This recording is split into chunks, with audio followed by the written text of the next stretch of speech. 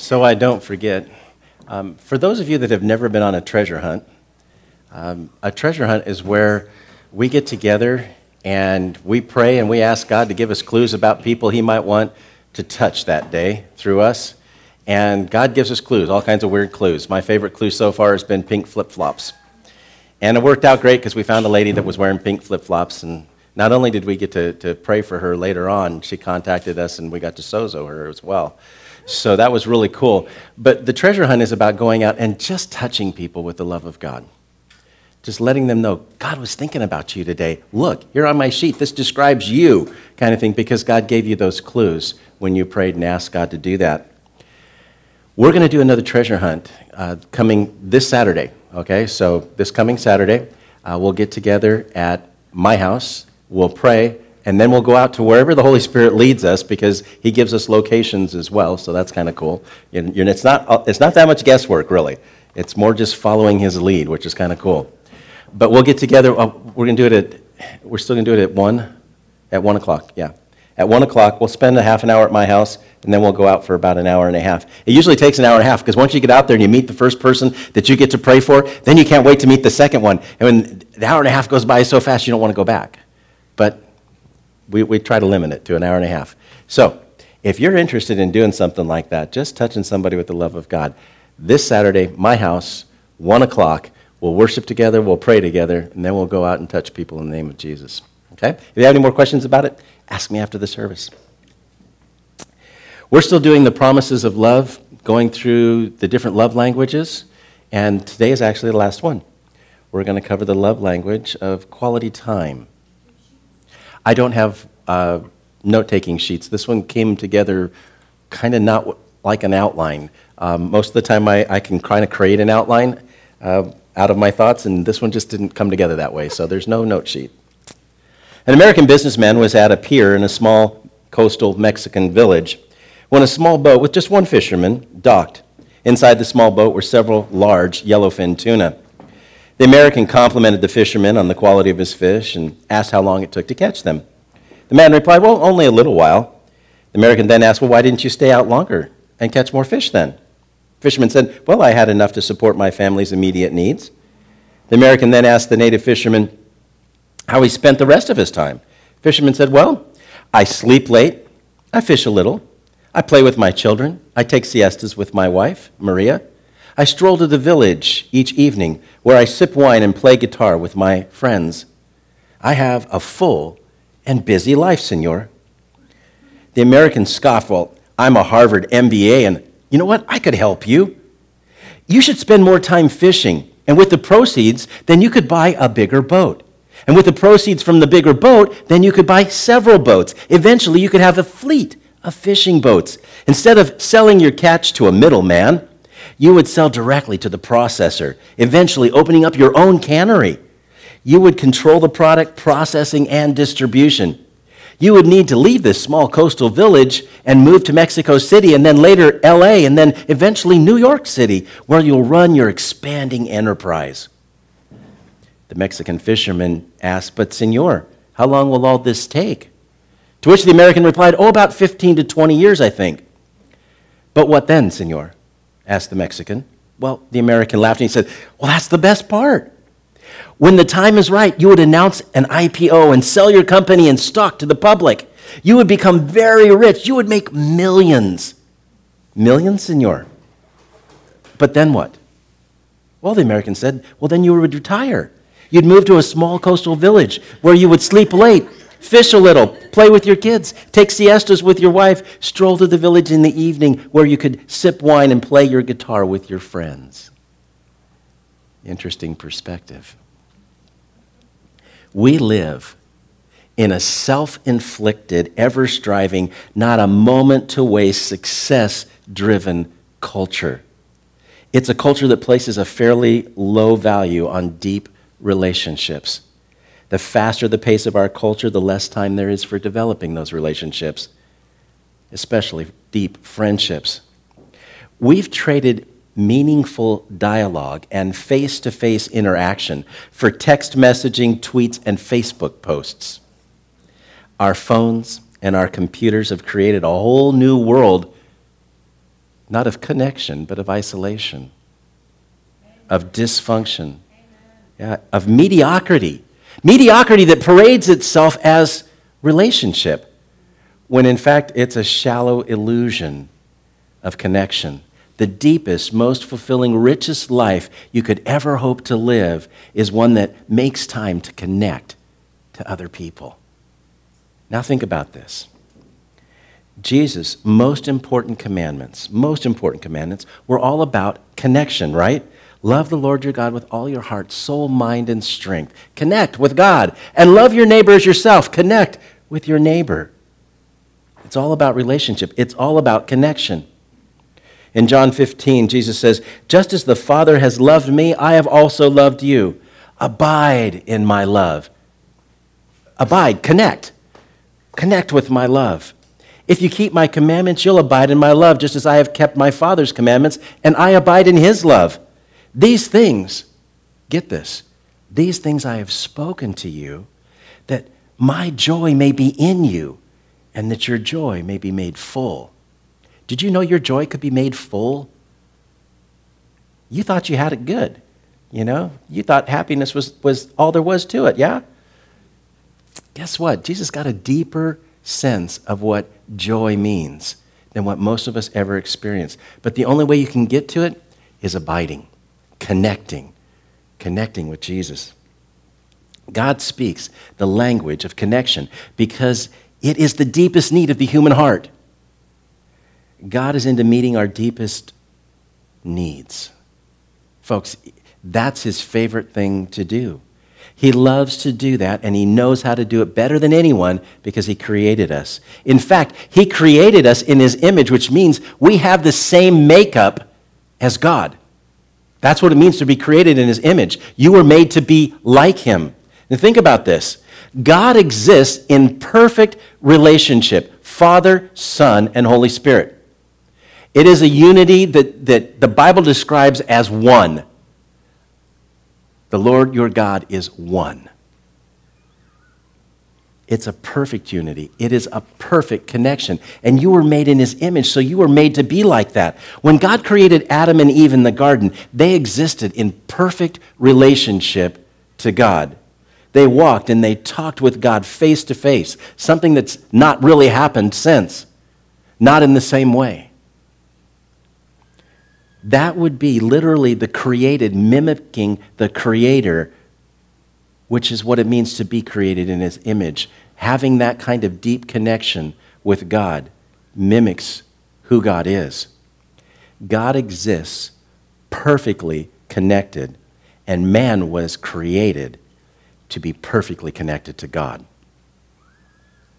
That paradigm of connection was built into all of us, and it started with Adam and Eve. Now think about this. Adam was created out of dirt, right? Do you remember Genesis, the creation? Okay. God brought together some dirt, formed it into a man, okay? Adam was created out of dirt. That's not the most glorious beginning, but at least God breathed his life into Adam, and that was pretty awesome. That's what gave us life. Eve, on the other hand, was not created from the dirt. Eve was created from Adam. Took out the rib, okay? I had an older brother. He's passed away now. I had an older stepbrother I used to share a room with in the summer times when he came home from college. He was crazy funny, just a crazy funny guy. And he'd take me out in my mom's old Comet with a shift 3 on the column, you know, those old cars kind of thing. Cruising for babes. You know, he'd crank up the radio kind of thing. And here I am, I'm like this junior hire, you know, with my college-aged older brother kind of thing. And he'd go around town saying, give me the rib. That was his way of saying, I need a woman. I need a relationship. Give me the rib. You were created, ladies. I love that about him. I thought he was the funniest guy on the planet, you know. Ladies, you were not created out of dirt like Adam. You were created from Adam, literally from Adam. Why? Now, God could have made Eve from the dirt. He just didn't. She was created from Adam because she was supposed to be a part of him. Hence the words from Genesis about the creation of Eve. It says this in Genesis 2, "But for Adam no suitable helper was found. So the Lord God caused the man to fall into a deep sleep. And while he was sleeping, he took one of a man's ribs and closed up the place with flesh." Notice how all this happens when Adam's passed out? Yeah. Kind of interesting. "Then the Lord made the woman from the rib he had taken out of man, and he brought her to the man. The man said, 'Now this is bone of my bone and flesh of my flesh. She shall be called woman, for she was taken out of man.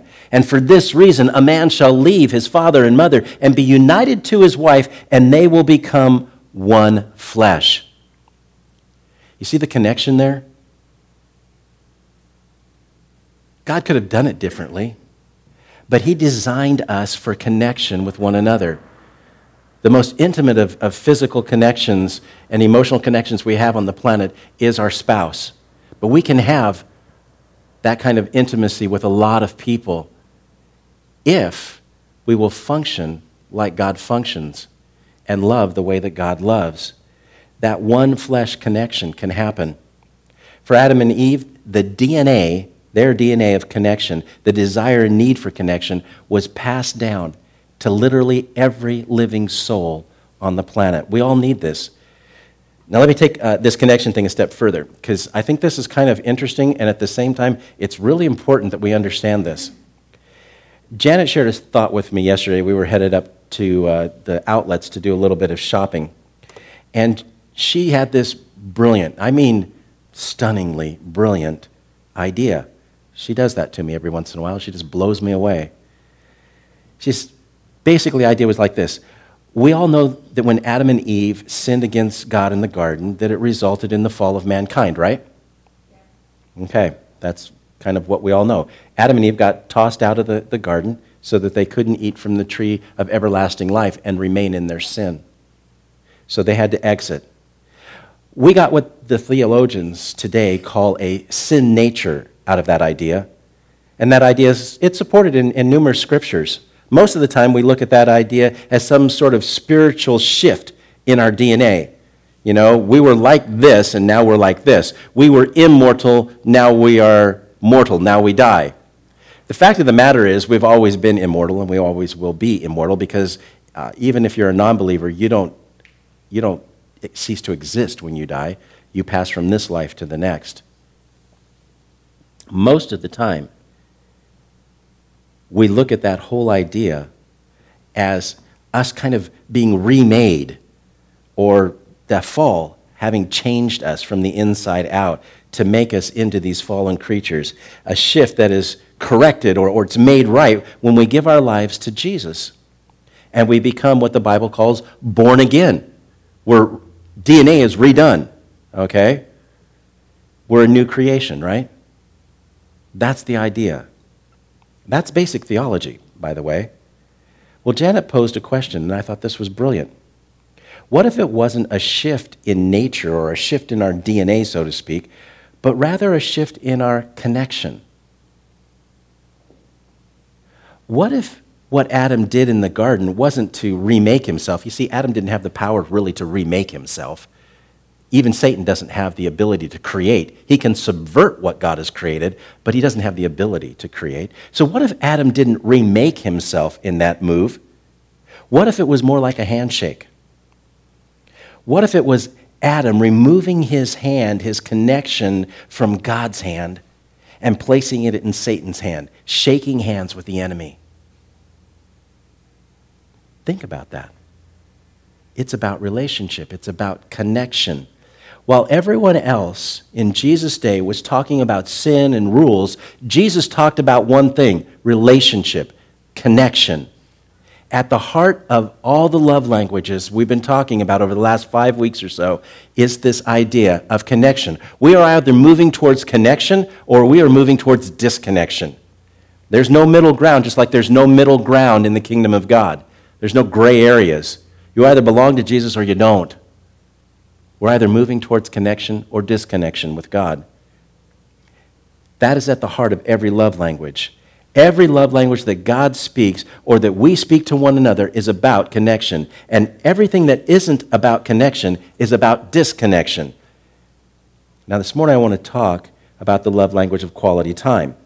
Now, if you're a person with the love language of quality time, then you need to engage, you need to connect with people in order to feel loved. It's just how you're made. I think there's a great mistake that goes along with this particular love language. Quality time is not the same thing as quantity time.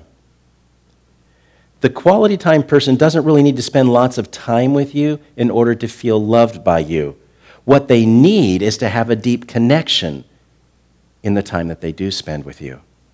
They need to have you express your care for them, your connection with them.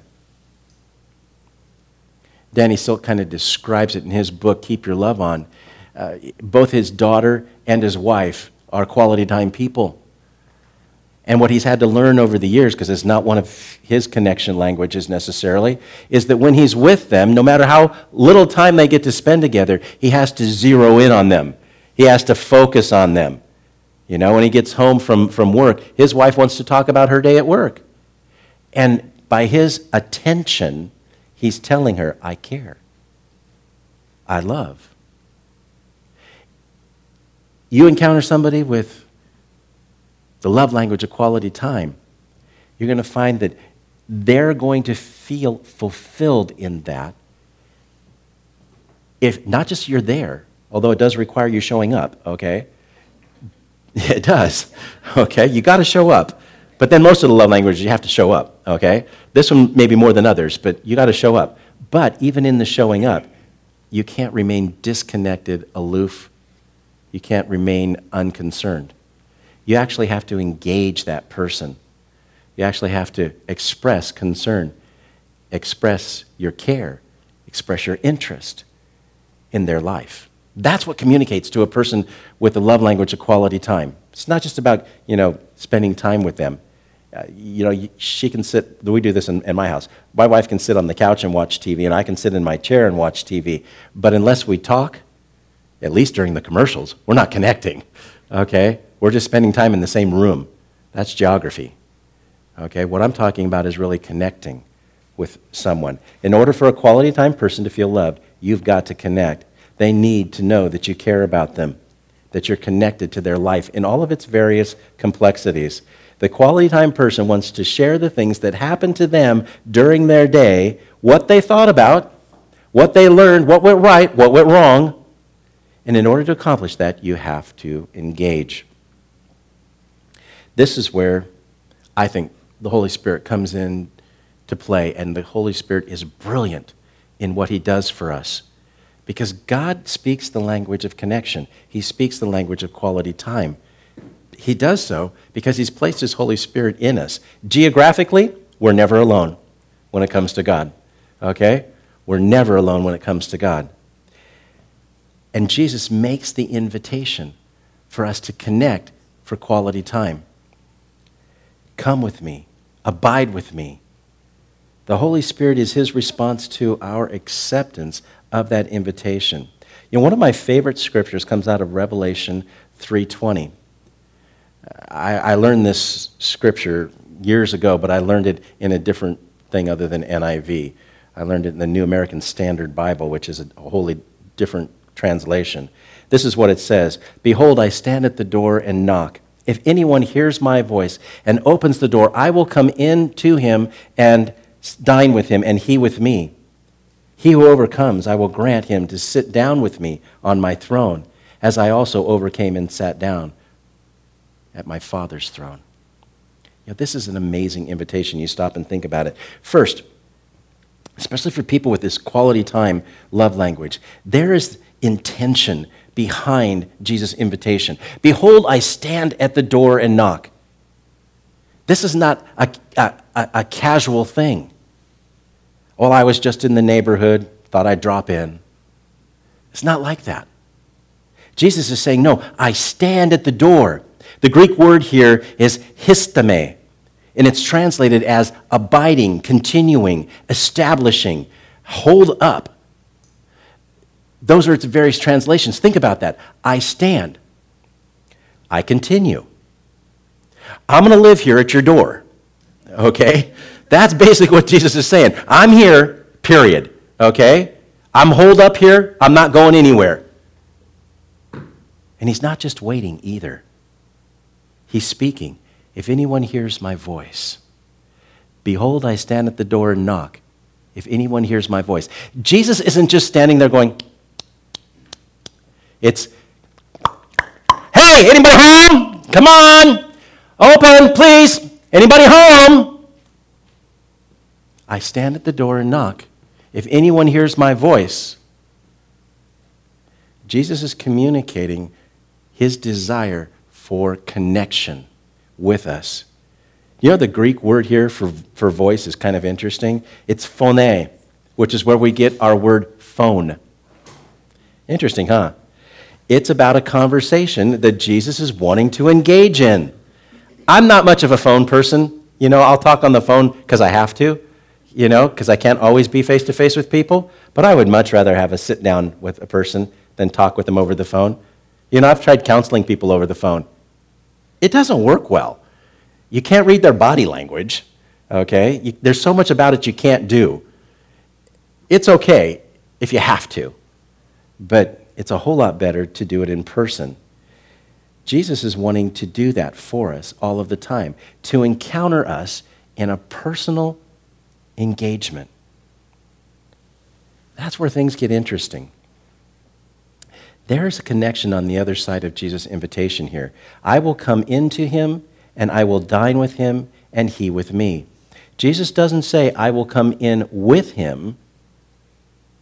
He says, I will come in to him. There's a sense of indwelling in what is said here. Not visiting a friend, but taking up residence within us. This is a picture of the intimate indwelling that Jesus does in the form of the Holy Spirit. And that's where this exchange takes place, the dining with him. In the Jewish culture, I love this part. In the Jewish culture, the highest level of engagement with another person was to dine with them, literally to break bread together. That was the highest pinnacle of social engagement with people. To invite somebody over for dinner, to dine with them, was to connect with them. And it was also the greatest honor you could show them, at least in a social standing. Now, I don't know if you remember the story of the Pharisee that invited Jesus to dinner and then doesn't provide a servant to wash Jesus' feet before they sit down together. Jesus' feet do get washed eventually. A woman comes in off the street and weeps at his feet, and with her tears and her hair, she cleans his feet. But the Pharisee didn't do that. It's a paradox in this situation that's kind of lost on our culture. On one hand, you have this wonderful invitation that should have symbolized the Pharisee's desire for an intimate friendship with Jesus. But at the same time, you have this very basic social norm totally ignored, which was very degrading and insulting at the same time. It was a picture of the hypocritical heart of the religious leaders of Jesus' day. On the outside of the house, they looked like they were best of friends with God. But on the inside, not even the smallest hint of honor towards who God really was. It's an interesting picture of where their heart was. But it also gives us some idea of what it meant to connect for them as well. I said all that to paint this picture of the importance of what Jesus is offering to us in this verse. To come into us and dine with us is the highest of honors that could be paid. It's an amazing invitation for connection made by literally the God of the universe. Whether or not your love language is quality time, this is an incredible offer made by God himself. If quality time is your love language, then know this.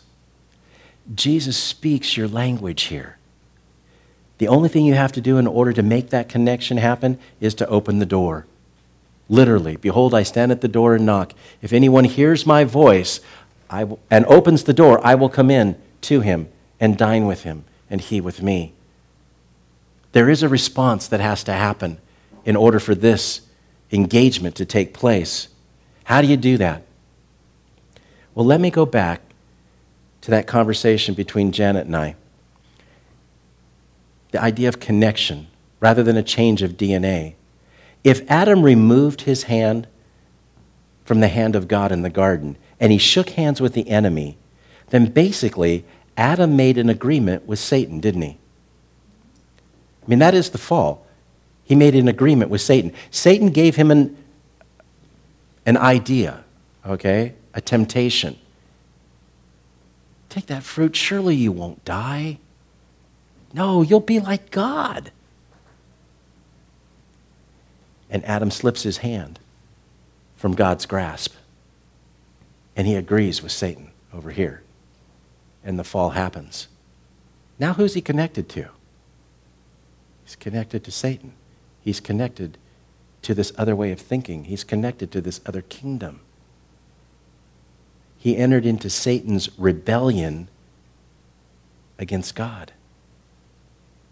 Jesus came, folks, to make it possible for the reversal of that action, to allow us the opportunity to disconnect from Satan and reconnect with God, to literally take the door out of the picture. The door of Revelation 3:20 is literally the barrier between us and Jesus.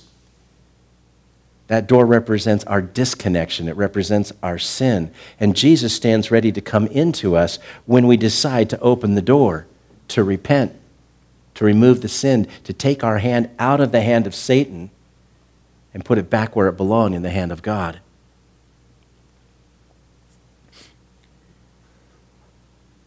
Understand, I'm not just talking about repentance, folks, that leads to salvation, although that is the starting place.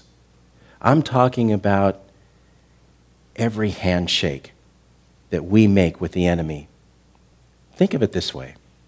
You know, a lot of people have this hard time with the old nature, the new nature, and you know, when I sin, I'm sinning because my nature didn't change, but I thought I was a new creature.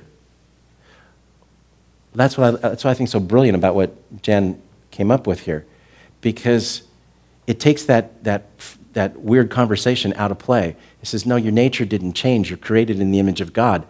Satan couldn't change that. Your connection is what changed. It's no longer my nature now. When I'm a believer and I've given my heart to Jesus, it's no longer my nature that suffers, okay, when I sin. It's that I've removed my hand in this particular instance, at this particular time, over this particular issue. I've removed my hand from God's hand, and I've made an agreement over here with the enemy, and that allows me to sin. That makes sin attractive. That makes sin something that I'm willing to do because I've shook hands with the wrong person. And all I need to do is repent, to take that action back, do the 180 degrees that people talk about repentance meaning, having a different thought, and go back to shaking hands with God. Go back to reconnecting with God. In that moment that we sin, we basically make that decision to disconnect with God and to reconnect, so to speak, with Satan. Something that Jesus paid the price for us to not have to do. If, folks, if you want quality time with God so that your love tank can be filled, then the fastest way that I know to get there is to get rid of any agreements that you've made with the enemy that hold you back from the thing that you need the most, intimacy with God. Get that in your brain. The next time that you find yourself doing something you didn't intend to do, saying something you weren't going to say, okay? Or even if you thought you were going to say it, okay, and you wanted to say it, okay, realize what you just did. You just removed your hand from the hand of God and you stuck it over here into the hand of Satan, into the hand of the enemy, and you're making an agreement with him in that moment. To repent is to remove that and to put your hand back in the hand of God. One other thing. This is about intimacy, okay? This is about a deep, abiding connection, because quality time people especially, and God is a quality time people, okay? Quality time people need that deep connection. Intimacy with God is not something we're just going to fall into, folks. It takes a decision. It takes an act of the will. And our will should override our emotions. I'm not just feeling God today, I'm not there, I'm not feeling it. So what? It's a choice. It's not a feeling. The feeling will come with the choice. Connect with God. How do you do that? Well, there's lots of ways to do that. Think of a few. Get in the Word of God. Get into your Bible. It's a great way to connect with God. You're feeling like your love tank's a little bit empty, okay? Or you've been shaking hands with the enemy over here too much? Get into the Word of God. Go back to reading the Bible. Get into worship. One of the things that floats my boat the most is worship. I'll listen to Caleb all day long, because it's worship and because it connects me with God in a way that I may not have an opportunity to do when I'm out there on the job site in any other way. You can pray. Praying is a great way to connect with God, a very deep and intimate way to connect with God. You can fast to connect with God. That's removing food from the picture so that you can spend more time working on this connection, okay? That's all that fasting is. Fasting it's not really about getting things, it's about this. It's about connection. You can get into fellowship with the body of Christ and get connected with God. Think of it this way. Every time that you choose to fill your time with something that doesn't honor God or takes you away from an opportunity to connect with God, you're removing your hand from His, and you're shaking hands with some other hand. There are a million excuses not to pick up your Bible, a million excuses to not pray, to not come to church. And when you take that direction, you shake hands with the wrong person. We miss an opportunity at that moment to connect with Jesus. We miss intimacy's greatest reward, which is love. Now, am I saying every time you miss church on Sunday morning that you're shaking hands with the enemy? Because that's where some of you are going to go, huh? Yeah, okay. Am I saying that? Yes. No. Yes and no. It depends. Why are you missing? Okay. Are you sitting at home having a pity party over something? Because then you are disconnected. Okay? And that disconnection is going to cost you.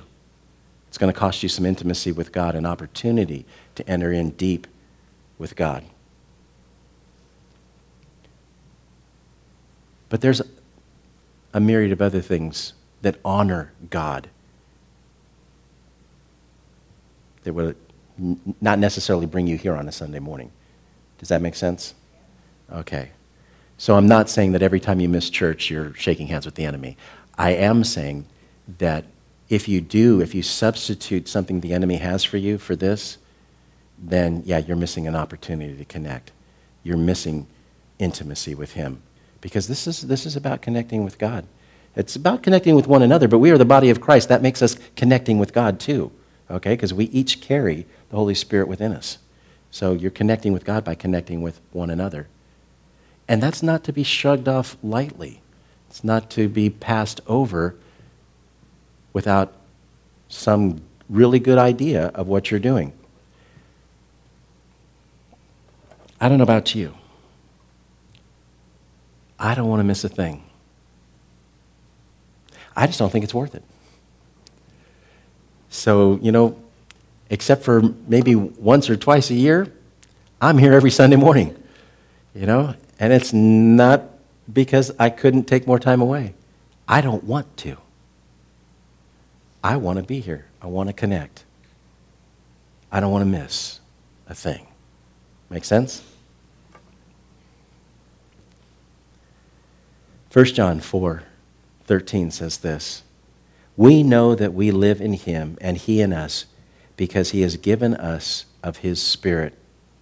And we have seen and testified that the Father has sent His Son to be the Savior of the world. If anyone acknowledges that Jesus is the Son of God, God lives in Him and He is in God. And so we know and rely on the love that God has for us." Here's the invitation to connect. Here's the admonishment.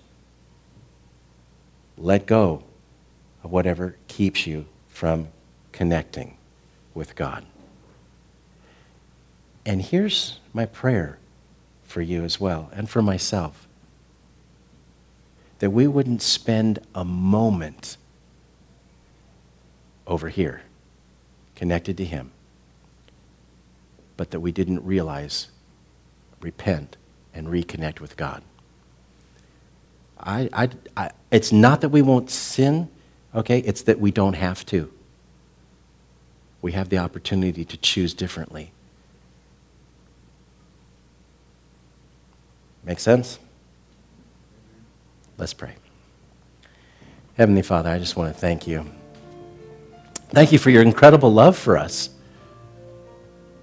Thank you for the way that you designed us, that you made us, that you created us in your image so that we could fully connect to you, that there wouldn't be anything that stood between us and you. You want us to shake hands. You want us to place our hand in your hand and to leave everything else aside. Thank you, Father, for the way that you love us. Thank you for your willingness to go deep, Jesus, into our lives, to come into us, to dine with us, to spend that quality time so that we would know that we are loved. And we thank you, Holy Spirit, for being the instrument of Jesus indwelling into our lives. We give you honor and praise, Holy Spirit, for who you are for us. In Jesus' precious name, amen.